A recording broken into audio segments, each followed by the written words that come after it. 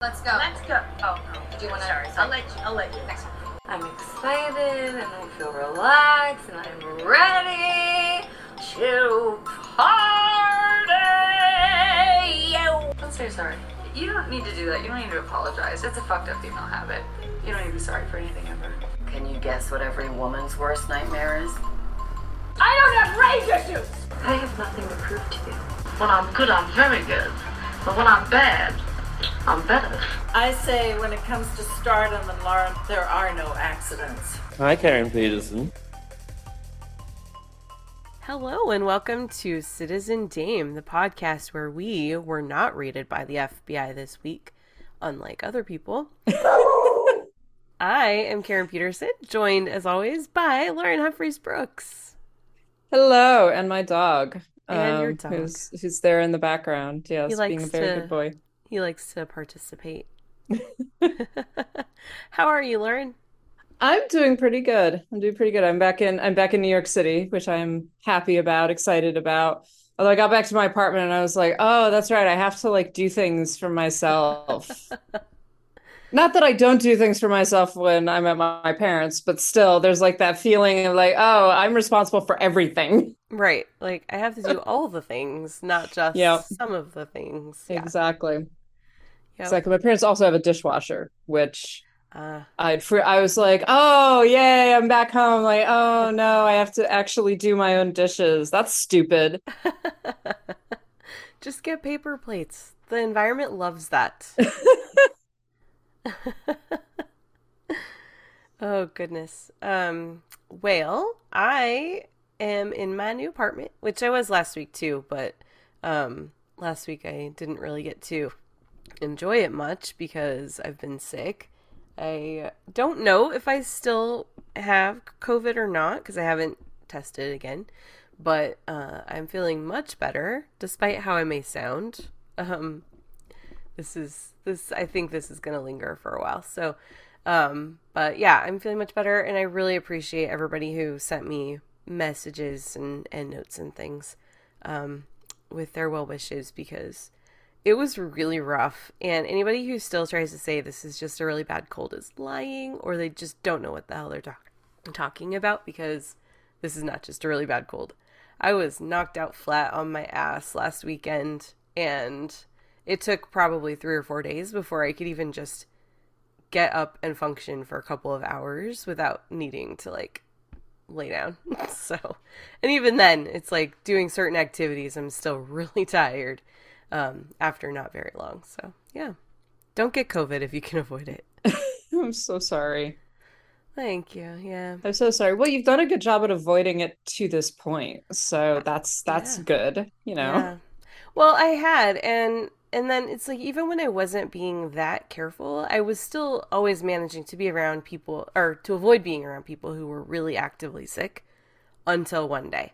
And it was a friend who just didn't warn me that she was sick. And so that's the other thing too, is if you're not feeling well, even if it's not COVID, just do a favor, tell your friends that, hey, listen, I don't feel good, and stay away from them because it's not cool to just blindside people like that. So anyway. Especially now, you would think that most people would be more aware of that because right. It's oh, I don't feel great, but I'm still going to go and do stuff. Just why don't you just wait?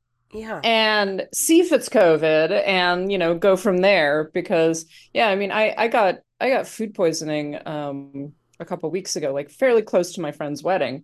And I was testing multiple times and I was I definitely have food poisoning. This is not COVID. This is nothing about this represents COVID. But I tested several times just to be certain. I was it could be some bizarre manifestation of COVID. Yeah. Well, and that's the other thing too, is when I first wasn't feeling well, so it all started last Friday afternoon. And that day I wasn't feeling great and I took a COVID test and it was negative. And I thought, okay, well maybe I don't have it, or maybe I just can't test positive. Who knows? Maybe the viral load isn't high enough or something, but I still have it. I wasn't sure. And so by Saturday when I was feeling just horrible, I emailed, we have a contact person at work, through HR that is the designated COVID-19 person. And so I emailed her thinking, okay, well, I'll hear from her on Monday. But no, she responded like Sunday morning. And she said, okay, on day 3 of symptoms, take a test again. And so that was on Sunday. So I tested, and that time it's like, it was one of those home tests. And as when you do I don't know if you've done them, but you just do a little 3 drops in the little hole thing. And then it fills in and shows you the control line. It didn't even, as it was filling up to go to the control line, the test, boop, lit right up. It was just no question.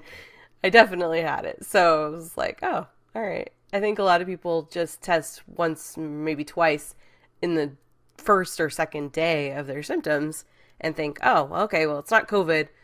I just have something else. And then they give up. So that's the thing is this article I had been reading last week in the New York Times had said, a lot of people that are testing negative that have COVID symptoms just haven't tested positive yet. Not that they won't, they just haven't yet. And they stopped testing. So day 3 of symptoms. Anyway, this is Citizen Dame's COVID episode. Let's talk about some other not happy things. I don't know. Yeah, this is going to be a downer episode, but we'll get to some slightly happier things, I think. Hopefully. Yeah. First, I think we should start off by talking about Anne Heche, who passed away yesterday. This is such a tragic thing that has happened because it was last weekend. I think she was involved in a car accident. There's a lot of conflicting information, a lot of things that we don't know about what actually happened. But the fact is, she was driving. She seemed to be impaired, and she crashed into an apartment building. They tried to get her out of the car. She drove away and then crashed a couple blocks later into a house. There was a fire. She was still in the car. She was severely injured and passed away yesterday because of her injuries. And I think what's really sad about this, I mean, she's been very vocal. She wrote a memoir and stuff. She's been very outspoken about her battle with mental illness and particularly bipolar disorder. And it's been really frustrating and angering and very, very sad to see people this week just talk about how, because she was in a coma for several days. And I was seeing all kinds of comments from people who were just saying, I hope she wakes up so that she can face justice and stuff like that. And it's just the overwhelming lack of compassion for someone who obviously was going through something really terrible just makes me so frustrated and angry. And I don't even know what to say about it, Yeah, I mean, I don't think it doesn't seem to be quite clear what was happening. Like you say, obviously she was impaired in some way. What that was seems to be sort of an open question right now. But yeah, it's like she's passed away. She badly injured herself, right? She basically was in a coma and they kept her body on life support to check her organs because she was an organ donor. Yeah. And I think that we do definitely have to have compassion for that, and compassion for the fact that, like you say, obviously this was someone who maybe needed help and didn't get it, or relapsed in some way, or period has died, has right. passed on. And I don't think she intended to hurt anybody. No, she didn't intend to do any of this. Right. Yeah. That's the thing. And there's so many assumptions too. I mean, people assume that she was driving drunk. Who knows? Maybe she was, but maybe she wasn't. When a couple of years ago, I was at a friend's house and it was in the middle of a Saturday afternoon. It was a beautiful Saturday afternoon. I was down in Long Beach and my car was parked just down the block on this corner. And I was leaving her house. I was going to go home. And I walked outside and I'm like, just walking down the street. And I stopped dead in my tracks and I saw my car and I was just like, what the fuck happened to my car? It was completely smashed. And there's no one around. My car is just smashed on the side of the road. And I was just like, it was the most surreal moment. And I was just like, I don't even know what to think. So I walked up to it and there was someone had written on a Post-it note that they stuck on the driver's window. I saw it.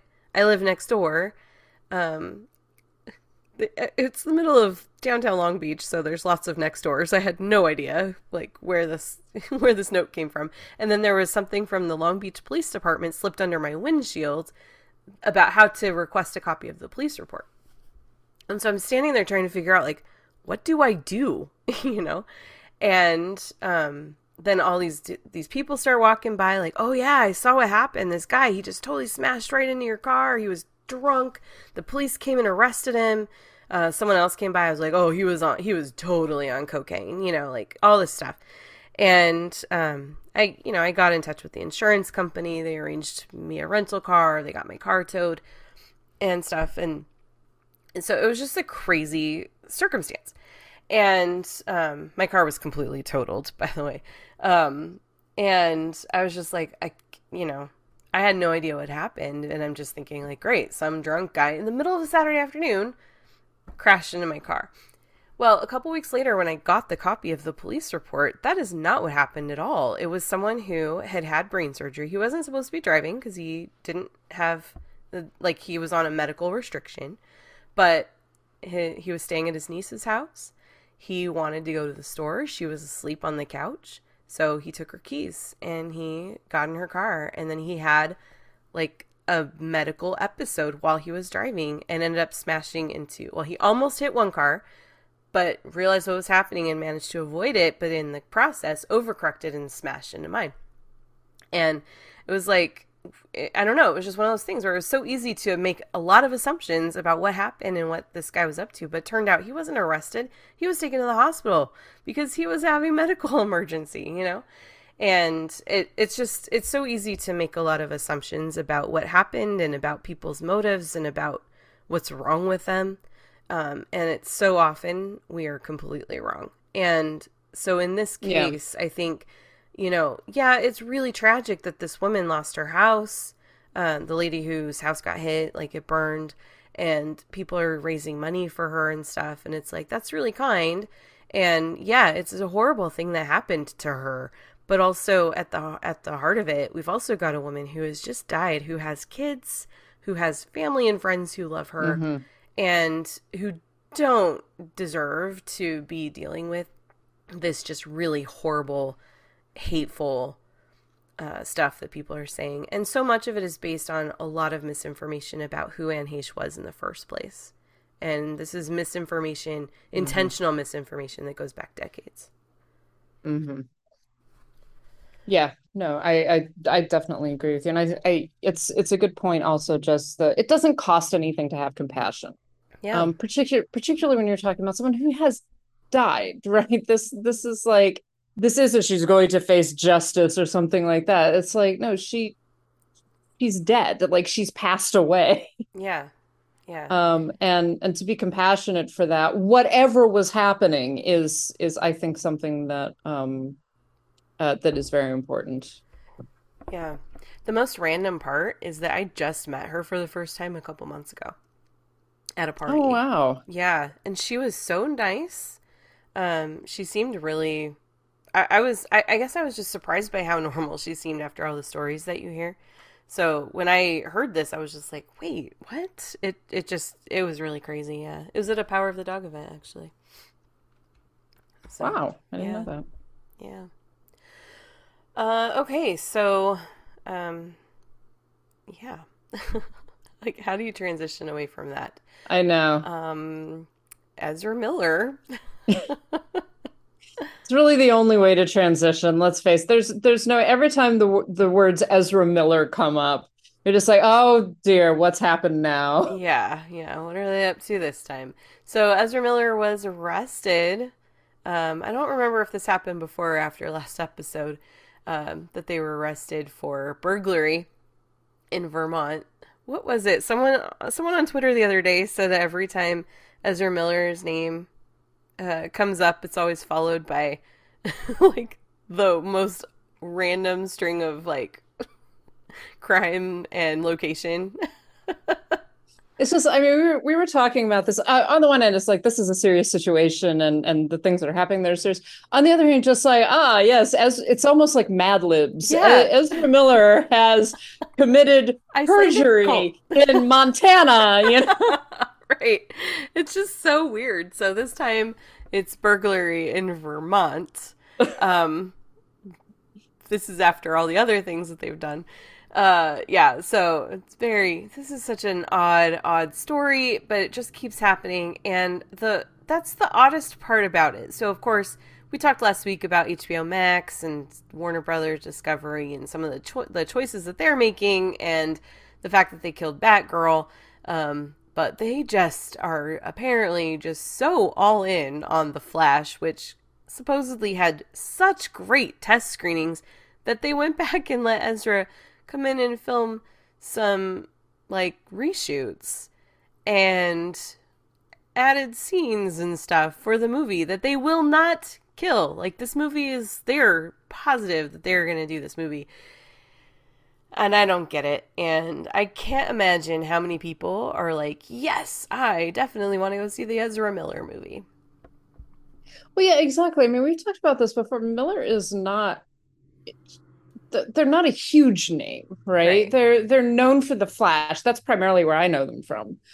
But otherwise, it's like, I mean, if the reason why I know who Ezra Miller is because of this continuous stream of bizarre crimes. Yeah. And, you know, like ever since the allegations in Hawaii and like, and stories about kidnapping and beginning cults and things like that. And we keep on getting these things. So every single time Ezra Miller is in the news, it's not like, you know, Ezra Miller donates to a foundation for puppies. It's Ezra Miller has done something.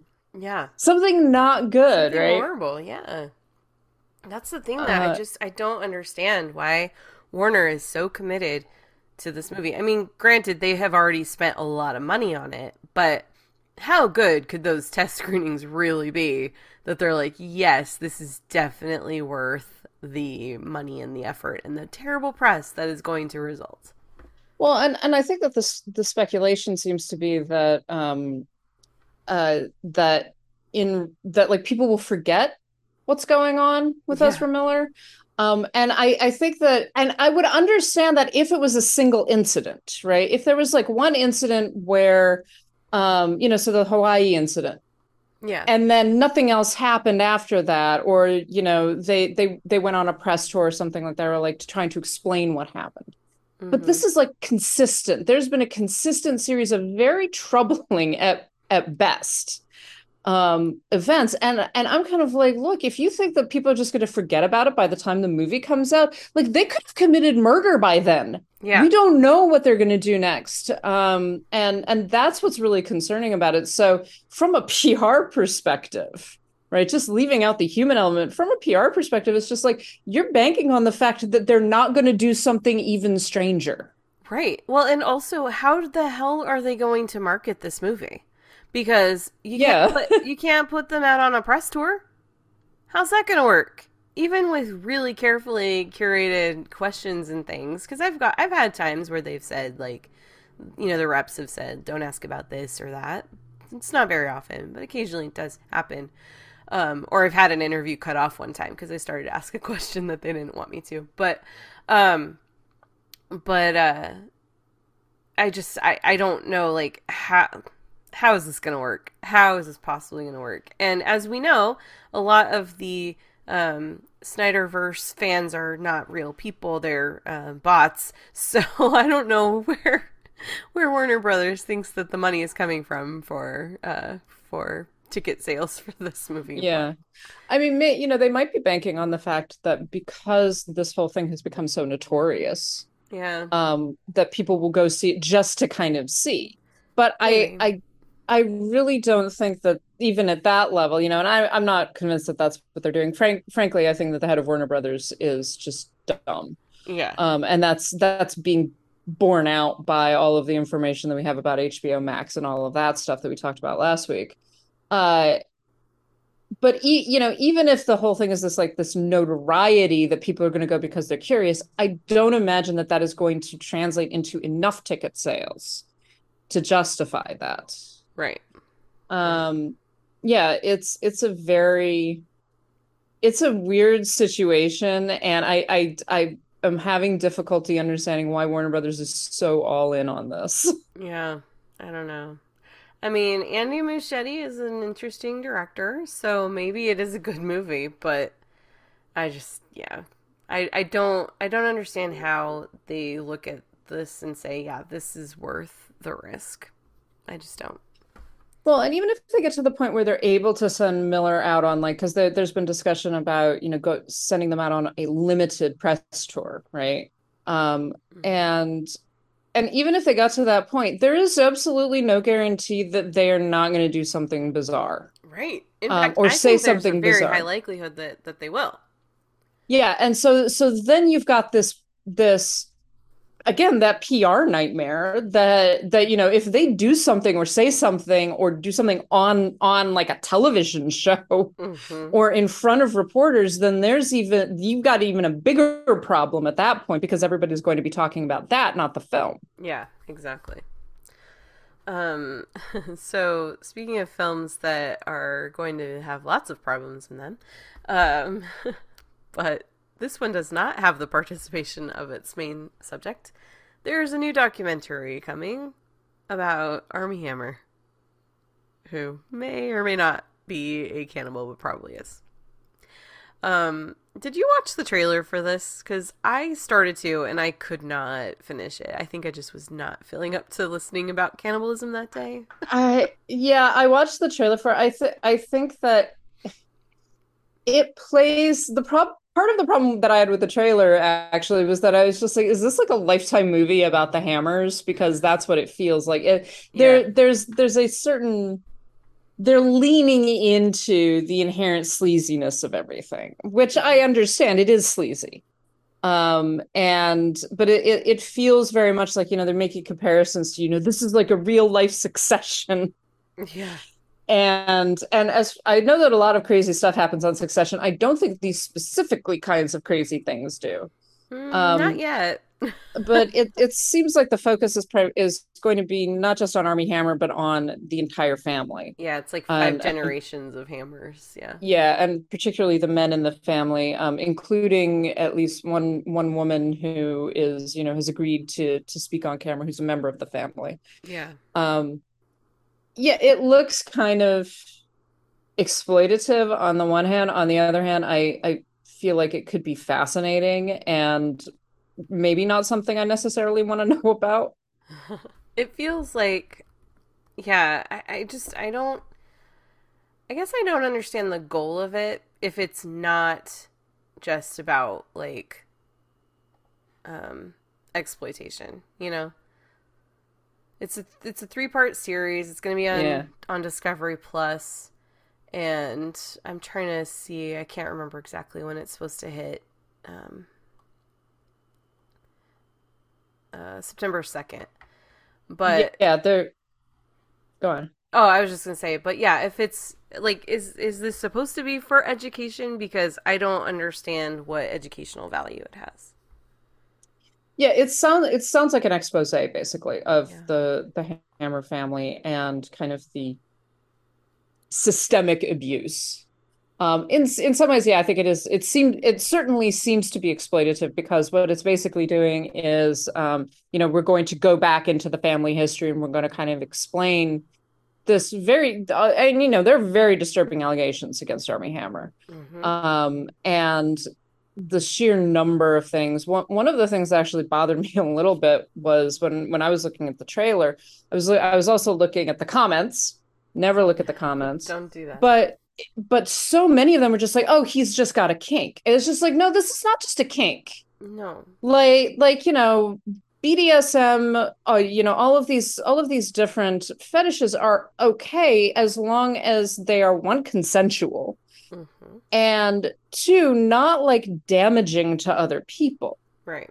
And this goes way beyond kinkiness. This, kinkiness is totally fine and acceptable. I don't think this is kink shaming to be like, oh yes, he's actually an abuser.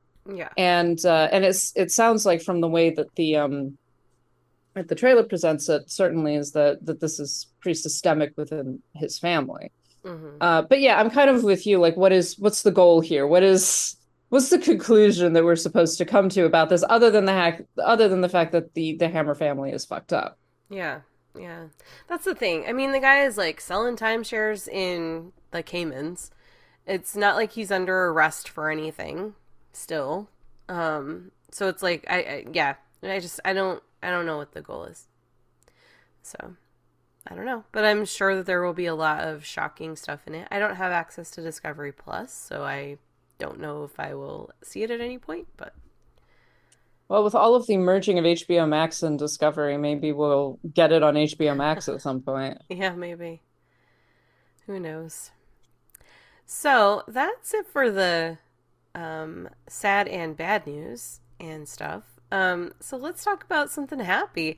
Today, at the time that we are recording, by the time you listen, it's a couple of days ago, but at the time that we are recording, Lauren, what is today? It is Hitchcock Day! Yay! It's Alfred Hitchcock's. Day. It's Alfred Hitchcock's birthday. Yes, which I'd completely forgotten about until yesterday. And I was like, oh no, I almost missed the national holiday. It was so funny because when we were doing our recommendations, I was posting them on Instagram and I asked you for yours and you very enthusiastically said King of Chinatown. And I was just like, oh, that's so weird that she didn't pick a Hitchcock film. And I thought about asking you about it, and then I was just like, no, I'm going to be the one that picked a Hitchcock film, and you didn't this time. I'm just going to let it stand. Well, first of all, King of Chinatown is a very good film. Like, I do recommend it to people, so that's fine. Also, I was driving when you sent me that question, so, like, I responded to you after I'd gotten back in the car from like stopping at our service station. So I completely forgot. Completely forgot that. I just thought it was funny. So. I agree. I think that it is funny. But you did. But thankfully, we did not miss the recommendation because you did recommend To Catch a Thief, right? I did, which I watched again last night. I was thinking about the reason I picked that one because there's so many great Hitchcock films. But the reason I picked that one because I was like, it's late August. It's like kids are starting to go back to school. Like I just wanted a movie that felt like the end of summer. And to me, To Catch a Thief feels like the end of summer. It's on the French Riviera. It's like, you know, just vacation-y. So that's why I picked that one. I really enjoy To Catch a Thief. It tends to be kind of, I actually posted like my top 10 underrated Hitchcock films on our Letterboxd. But To Catch a Thief is another one that tends to be kind of pushed aside. It's just like, oh, it's light, it's frothy, it's not, you know, it's not really an important film. But part of it, the fun of it is that it is light and frothy. Like it's exciting, it's funny.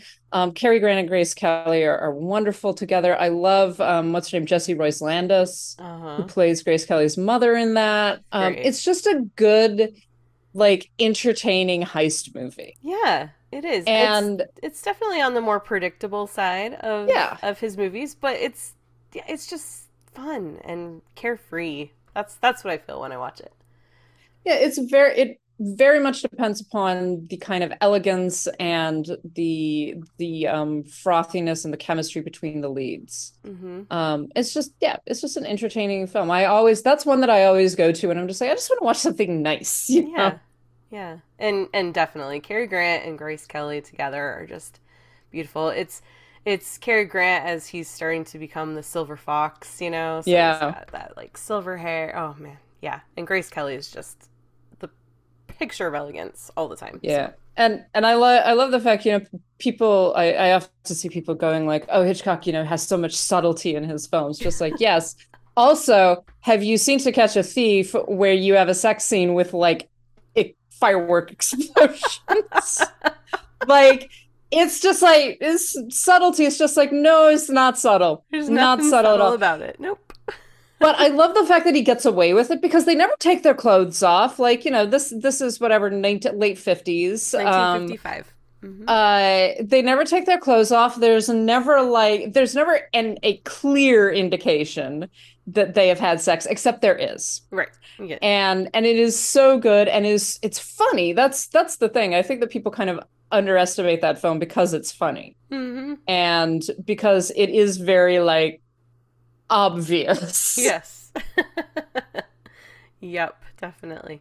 So, why don't you talk a little bit more about some of the other films that were on your underrated list? Just a second, I will pull up my underrated list. Okay. So I can remember what films are on my underrated list.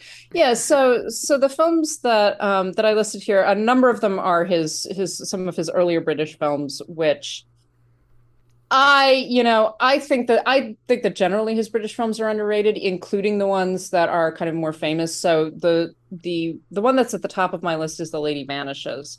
And I hate using the term underrated because, immediately someone be like, well, it's not really underrated. People love it. It's like, okay, yes, true. I think that The Lady Vanishes tends to be kind of pushed off to the side in favor of 39 Steps. People talk about 39 Steps a lot more. It gets treated as kind of the pinnacle of his British career. And I don't think that that's fair. The Lady Vanishes was his penultimate British film before he goes to America to make Rebecca. But it's I've talked about it before. It's breezy, it's fun. It goes to this like the undercurrent, that consistency of humor that Hitchcock has in pretty much all of his films, with a couple of exceptions. But I love the chemistry between the leads. I like the humor. I like kind of the underlying political aspects of it. It's just a very well-constructed film, and it's a very entertaining film. And I actually prefer it in a lot of ways to the 39 Steps, because I think Hitchcock gets to go more in on what he really enjoys doing, which is using these secondary characters as major plot elements, major drivers of the plot. And The Lady Vanishes, it becomes fairly quickly an ensemble piece. You've got the two leads, but so much of the film really is dependent upon the surrounding cast. And it's just funny. I love Call to Cut and Charters. I love the fact that the entire film opens with, like, for the first 20 minutes of the film, it feels like a screwball comedy. It's all these people kind of jammed together in a hotel, and you're sort of waiting for something to happen. And so I like the pacing of it as well. I like the fact that he doesn't get into it too quickly. So yeah. Have you you've seen The Lady Vanishes? I have. I actually watched it at your recommendation for the first time a couple years ago. Yeah, I really like it a lot. So it's I don't really have anything to add. You've described it perfectly, but it's definitely early Hitchcock. So it's like it's not as like flashy and polished, I guess, as some of his later work, which you would expect that, it was earlier in his career, but yeah, just a really fun kind of mystery one. I love those movies that are like, is this real? Is this not real? And I think it does a really good job. And yeah, and I agree with you. I like the opening too, where it's like most of the movies takes place on this train, but it doesn't start off that way, and you're not really sure where it's going to go. And I think that's just delightful. Yeah. Well, and in your comment about that it doesn't feel as polished. I mean, a lot of his British films, I think, to our eyes, don't feel as polished, partially because he's also working with a lower budget, usually. Yeah. Than he obviously gets in some of his later American films. Just the technology that is being used. You've got, the technology that's being used is much more cumbersome, and part of that is simply the time period, right?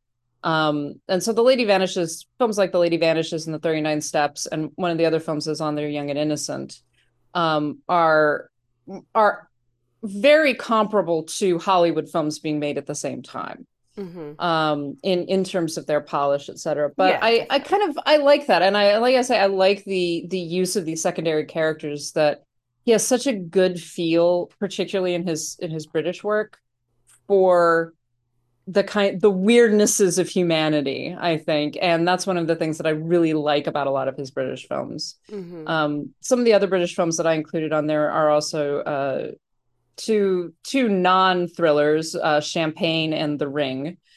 I love Champagne. Champagne is like, let's make kind of a comedic melodrama, but add sort of thriller-like suspense. It's a really fascinating balance between the different things. And it's interesting to see Hitchcock using techniques that he uses in other films in the interest of thrillers, but in a film that is not at all a thriller. Interesting. And I think the same thing goes for The Ring, which is a boxing movie and is right now on the Criterion Channel as part of their boxing collection. And again, you get like there's a wonderful building of suspense in one sequence where the boxer suspects his wife of having an affair with another man. And you're kind of building to the point of him discovering it and of him deciding what to do. And Hitchcock uses all of these suspense techniques that we recognize. You would recognize them from Rear Window or from Rope, but it's like that's the uncovery of a murder, right? But this is more like the uncovery of an affair. And it really, I think, showcases how good he was at using suspense, and also how suspense is not only employed in thriller or mystery stories, but is really usable and can be used to fantastic effect in non-mystery stories, in a boxing movie or in a comedy or something like that. So those were two others that I think are really underseen because they aren't thrillers. They aren't like the famous, Hitchcockian films.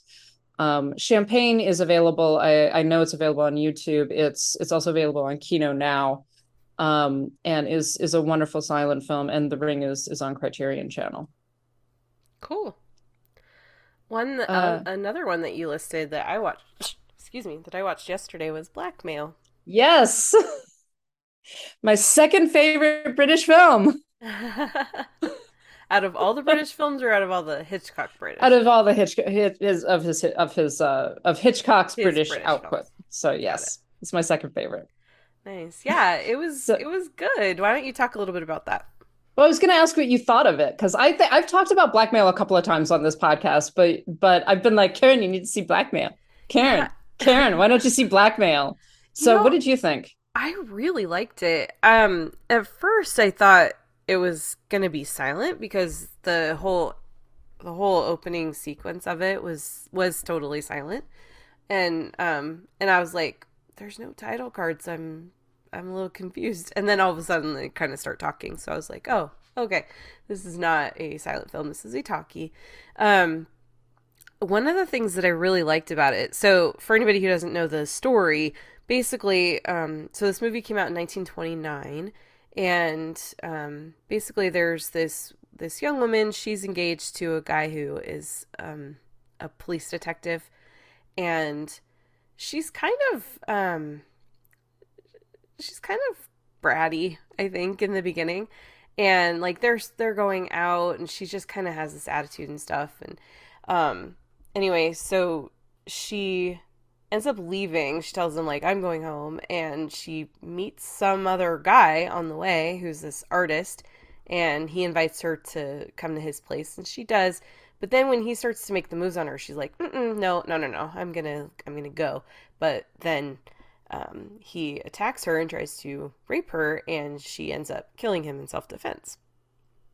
And so her fiance ends up being the detective that's assigned to the case.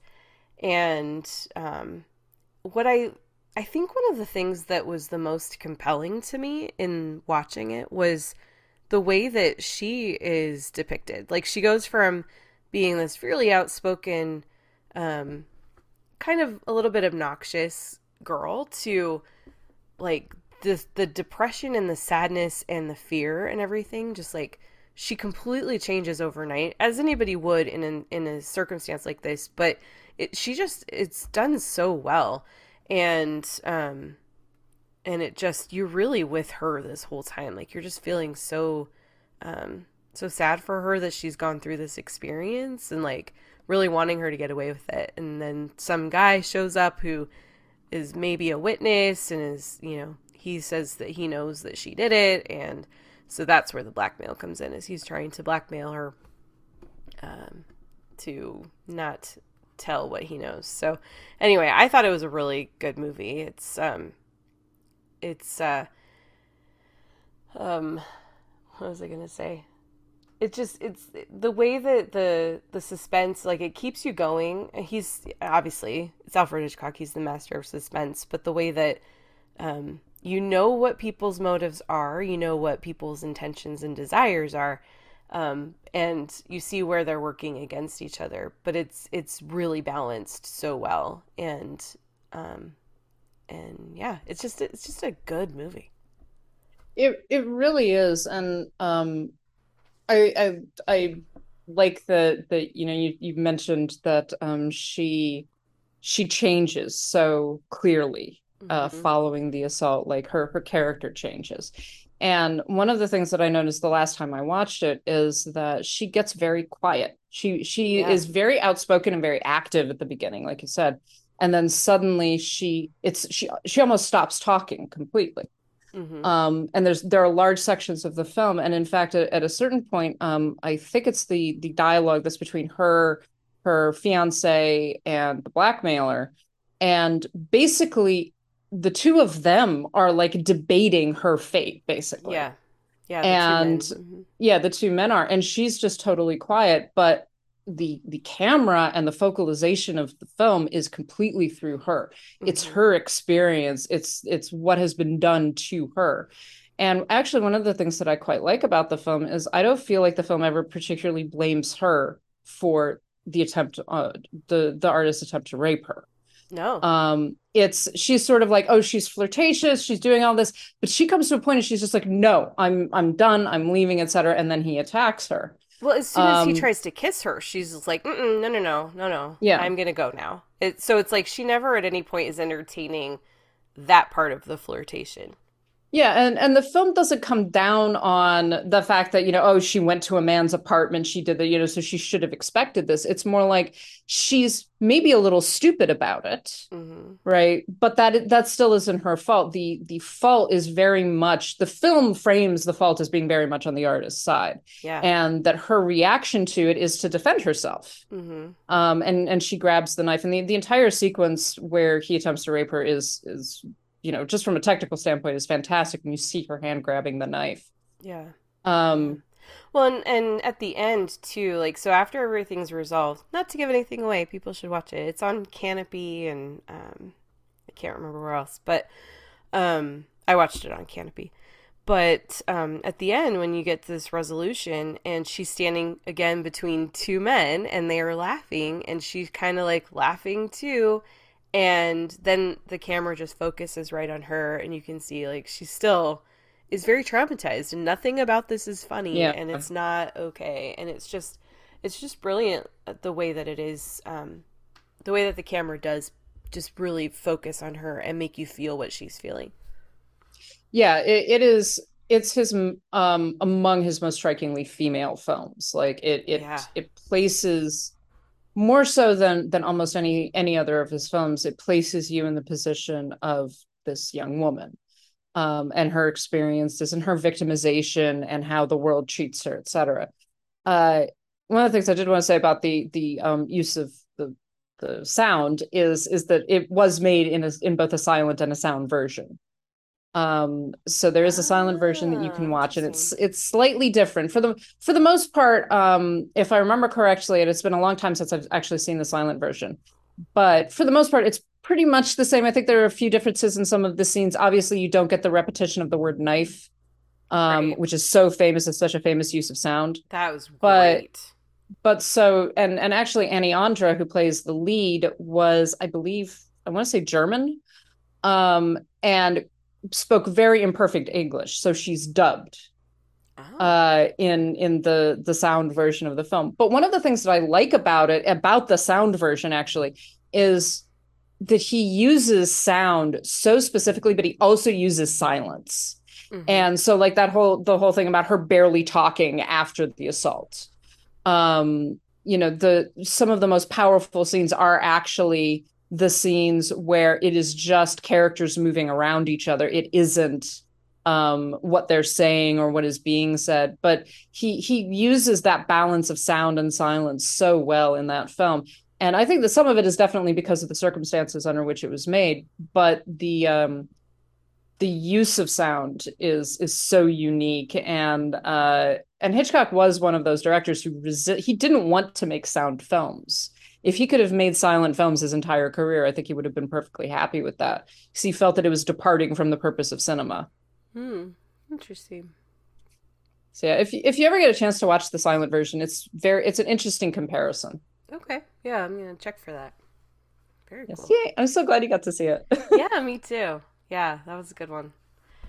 I had a nice double feature last night. I watched Blackmail and I watched To Catch a Thief. To Catch a Thief is definitely a happier movie, I'm Yes, saying. I'm glad I watched it in the order that I did. Yeah, Blackmail. I think in my review of like the Kino Blu-ray, I said that it was Hitchcock's nastiest British film, and it is.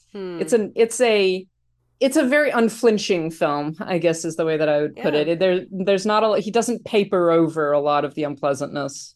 Yeah, definitely.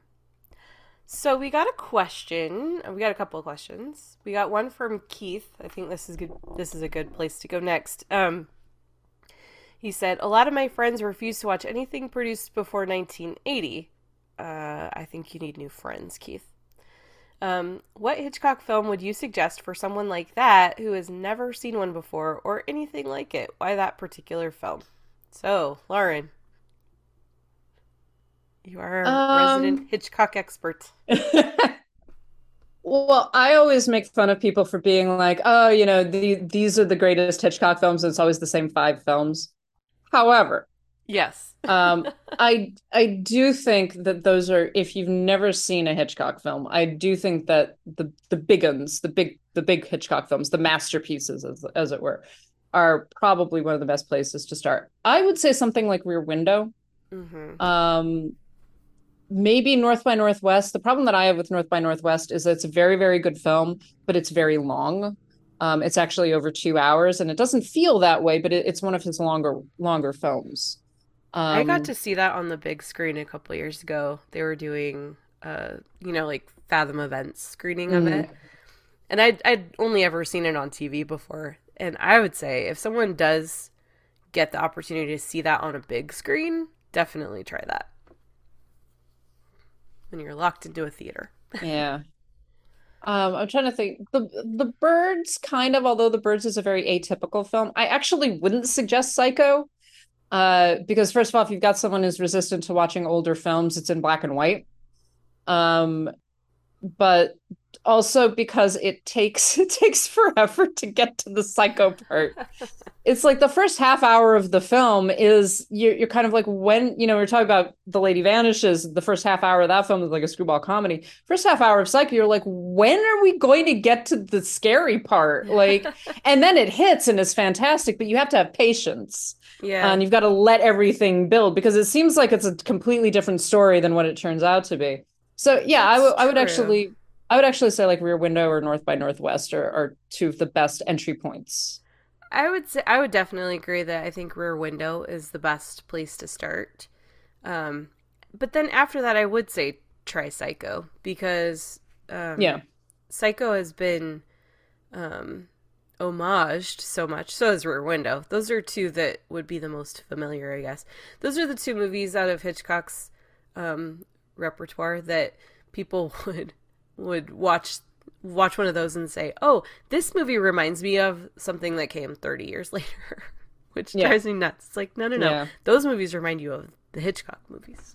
You got that backwards. Anyway, but yeah, but I would say after Rear Window, if that goes well, then watch Psycho, because Psycho is fantastic. That was actually the first Hitchcock film I ever watched. I was like 16 or 17, but I was also into classic movies because I grew up with a mom who, showed them to me. So, that makes a big difference, I guess. But yeah, I mean, I've said it before. I think that Psycho is his, if you've got to label one of his films as his masterpiece, I do think that Psycho occupies that. Yeah. I think it tends to be sometimes misunderstood, particularly the ending. Mm-hmm. which I have gone on lengthy rants about, and I will not do it again. But yeah, like you say, it's such. I think that one of the great things about it actually is that even if you know all of the homages, you know all of the reference, there's so many references to Psycho across film history, media, television, etc. The film is still holds up so well. Yeah.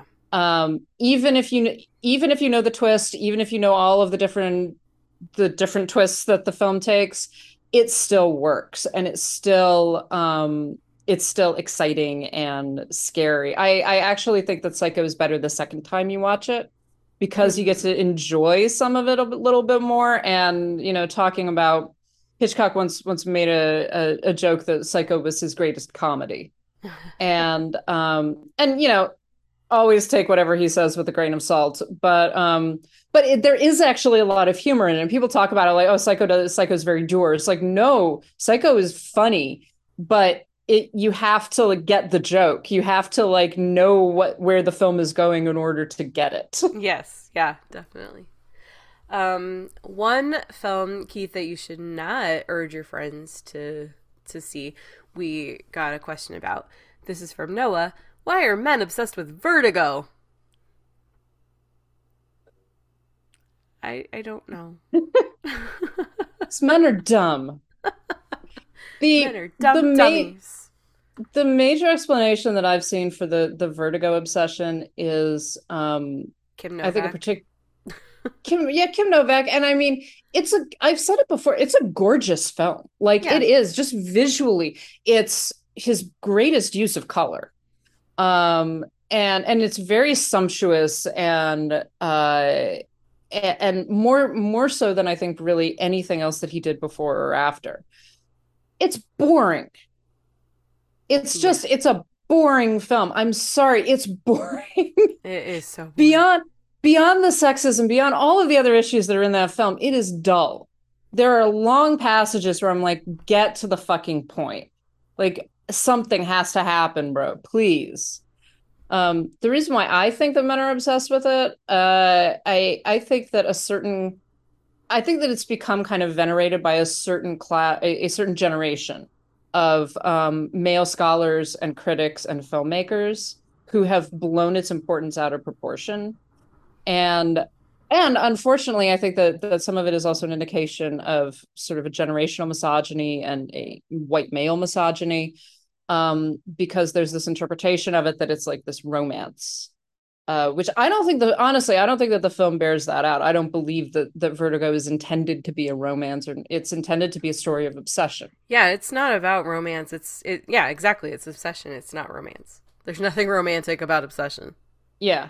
And so people like male critics kind of reinforce this whole idea of it being Hitchcock's greatest work or something like that. It's just, it just isn't. But I do think that there is an undercurrent. It's a very celebrated film. It's a film that's used as an example a lot. And I do think that there is an undercurrent of sexism and misogyny and a fundamental misunderstanding, as far as I'm concerned, of the intent of the film. And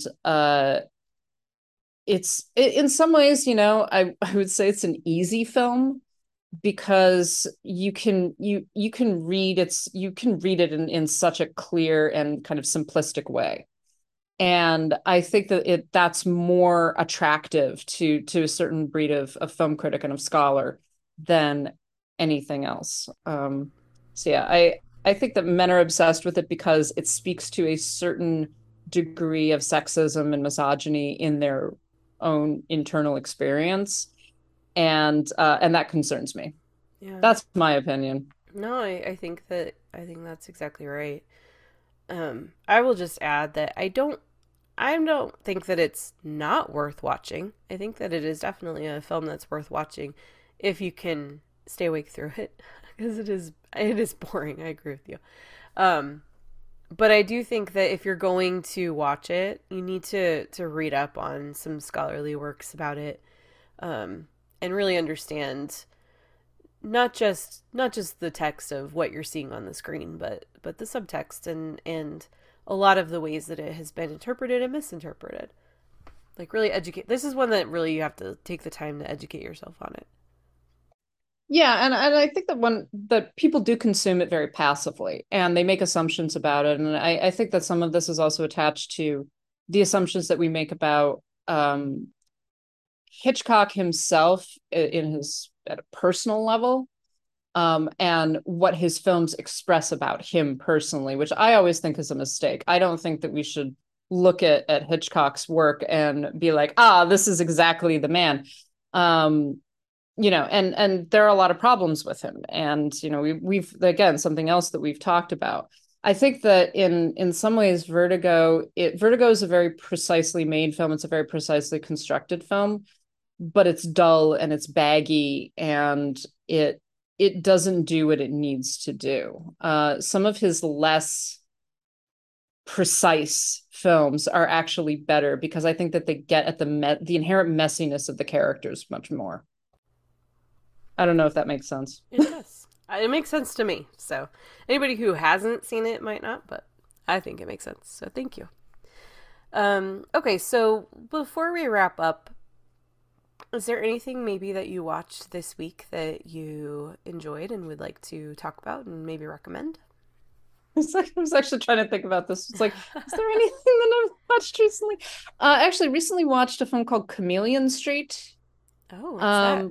Which is on Criterion Channel, and it was kind of underseen for years. It actually won I think it won one of the major prizes at Sundance back when it was released in 1990. But it's a fascinating film. It's very different from what I thought it was going to be. It's about a man who essentially, and this is based on a true story, but it's about a man who essentially goes in and out of prison because he keeps on just deciding that he's going to be something. So he decides, I'm going to be a doctor. And he cons his way into a major hospital as an internist. He decides, I'm going to be a lawyer. And he pretends to be a lawyer, and he succeeds for long periods of time. And so he bounces in and out of jail because he keeps on getting found out eventually.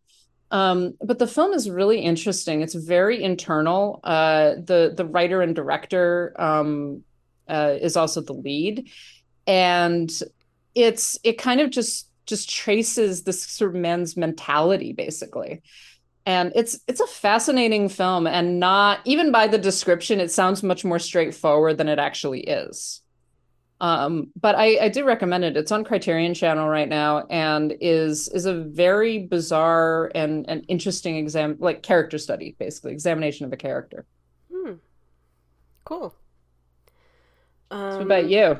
So earlier this week, TCM had they do a star of the day. Not every day, but a lot of times they'll do that.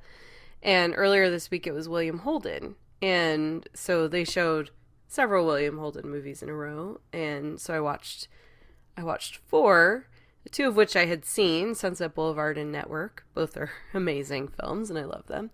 But there were 2 that I had not seen before, Dear Ruth and Wild Rovers. Have you seen either of those? I haven't seen either of those, no. So Dear Ruth, it's from 1947, and he plays this kid who he's on leave. He's in the war and he's on leave. He just got sent home, or not sent home, but he got to go on vacation basically for the weekend. And so there's this woman, Ruth. Her sister is a teenager, and she's super activist girl that she does fundraisers and all these things, and she is part of this group that was writing to soldiers to cheer them up and, boost morale. And so she ended up a pen pal with this guy that's played by William Holden. But she wasn't writing the letters as herself. She was writing the letters as her sister. And so I see where this is going. Yeah, so he thinks that he's in love with this girl that he's not actually been writing to, who is actually engaged to someone else. And so he shows up to surprise her on leave. And so she just the sister kind of convinces her, just go along with it, just help the guy out. He's going to be gone again in 2 days, and then you can just break his heart, later. But of course, that's, not how things are going to work out. So it's just it's funny, but it's also, it's a sweet movie, about, people falling in love with strangers. But just like how good intentions can go so far off the rails and stuff. And, I really enjoyed it. I thought it was a lot of fun. And, I would recommend that. Wild Rovers is from 1971, and this one was directed by Blake Edwards. And this is about two cowboys. William Holden plays this like older cowboy, and Ryan O'Neal. It's the two of them, and they're good cowhands. They work for this ranch. Holden, he's been there for a long, long time. The other kid is kind of new, up and coming, but he just starts to he's like later in his career, later in life, and he just kind of starts thinking about all the things that he's missed out on. And the only way that they can really get ahead is to rob a bank. So they rob a bank. Of course. But for some reason, they rob the bank in town where everyone knows everybody.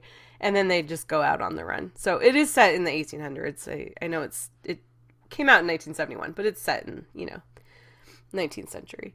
And, but anyway, I didn't like it as much. I thought Dear Ruth was a lot of fun, but this one was just, there was a lot of stuff where I'm just like, this doesn't make sense. Why didn't anybody think this through, But I think that some of the conversations that happen between these two cowhands and then the guys that are after them that have, they've worked with and they've been good employees for a long time, and they've totally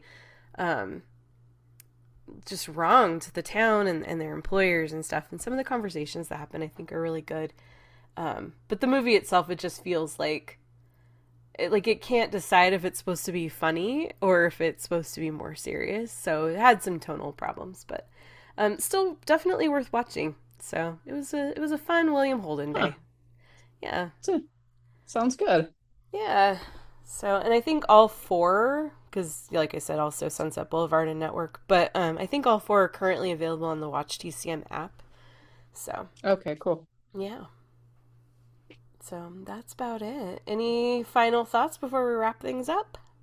No, watch more movies. I mean, we're going to try to start listing things on our Letterboxd a bit more. I think it would be interesting to try to list some of the films we mentioned here on our Letterboxd. Yeah.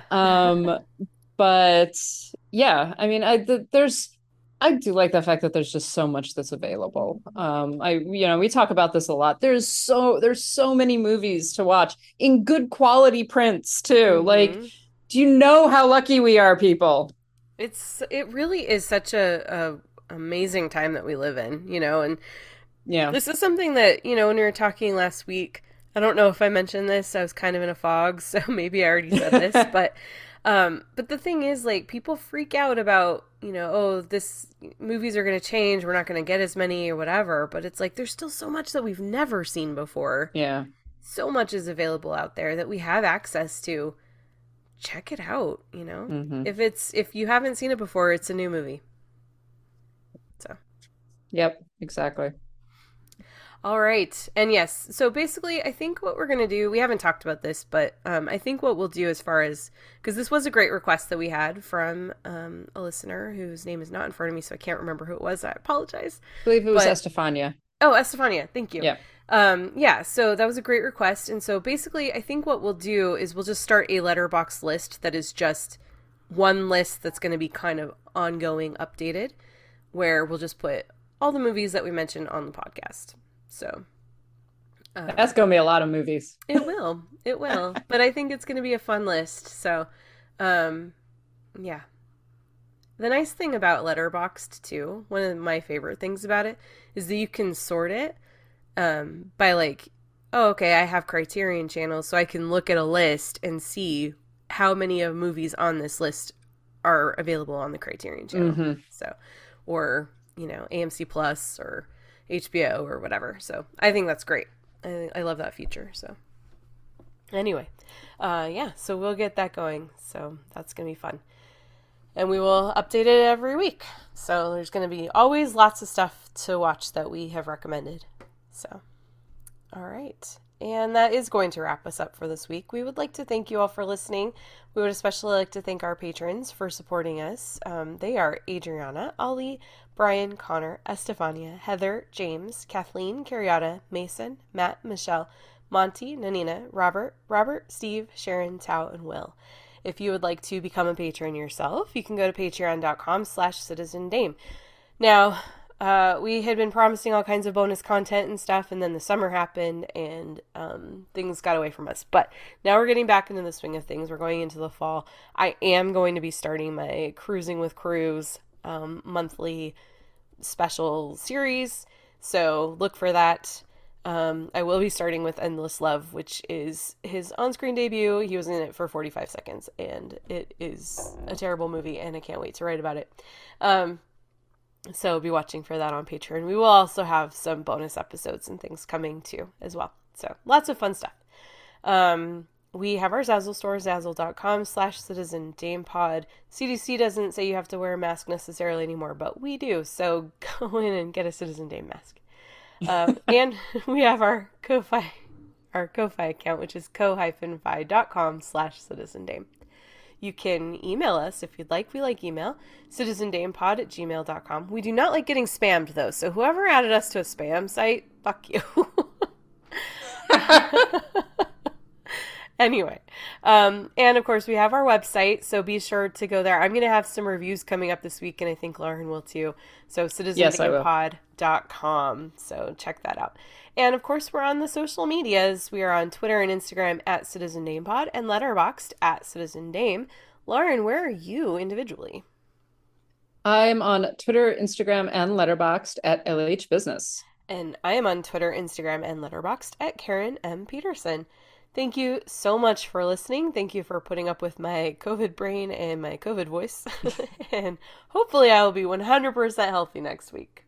So we'll catch you next time. Bye. Well, I better get back. But what has she got more than me, except money? And you are getting plenty of that. Danielle, you are just a girl. She is a woman. Why do you want to buy an old car if you can get a new one cheaper? It will run better and last longer. It looks as if my old car just drove off. No, it hasn't. It's just turned amphibious. Oh, I thought I'd come out and see what the big attraction was. Good. And possibly even rate an introduction. You didn't tell me your name. Danielle Foussard. Miss Foussard, Miss Stevens. How do you do, Miss Foussard? Mr. Burns has told me so little about you. Well, we only met a couple of minutes ago. That's right, only a few minutes ago. Only a few minutes ago. And you talked like old friends. Ah, well, that's warm, friendly France for you. Well, I was asking about renting some water skis. Would you like me to teach you how to water ski? Thank you, but I was women's champion at Sarasota, Florida last season. It was just an idea. Are you sure you were talking about water skis? From where I sat, it looked as though you were conjugating some irregular verbs. Say something nice to her, Danielle.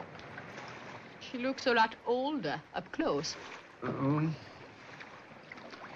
To a mere child, anything over 20 might seem old. A child? Shall we stand in shallower water and discuss that? Enjoying yourself, Mr. Burns? Oh, it's very nice out here. You know, the sun and all. Well, it's too much for me. I'll see you at the hotel. Oh, come with. But, Mr. Burns, you didn't finish telling me why French women are more seductive than American women. I would like to tell you, though.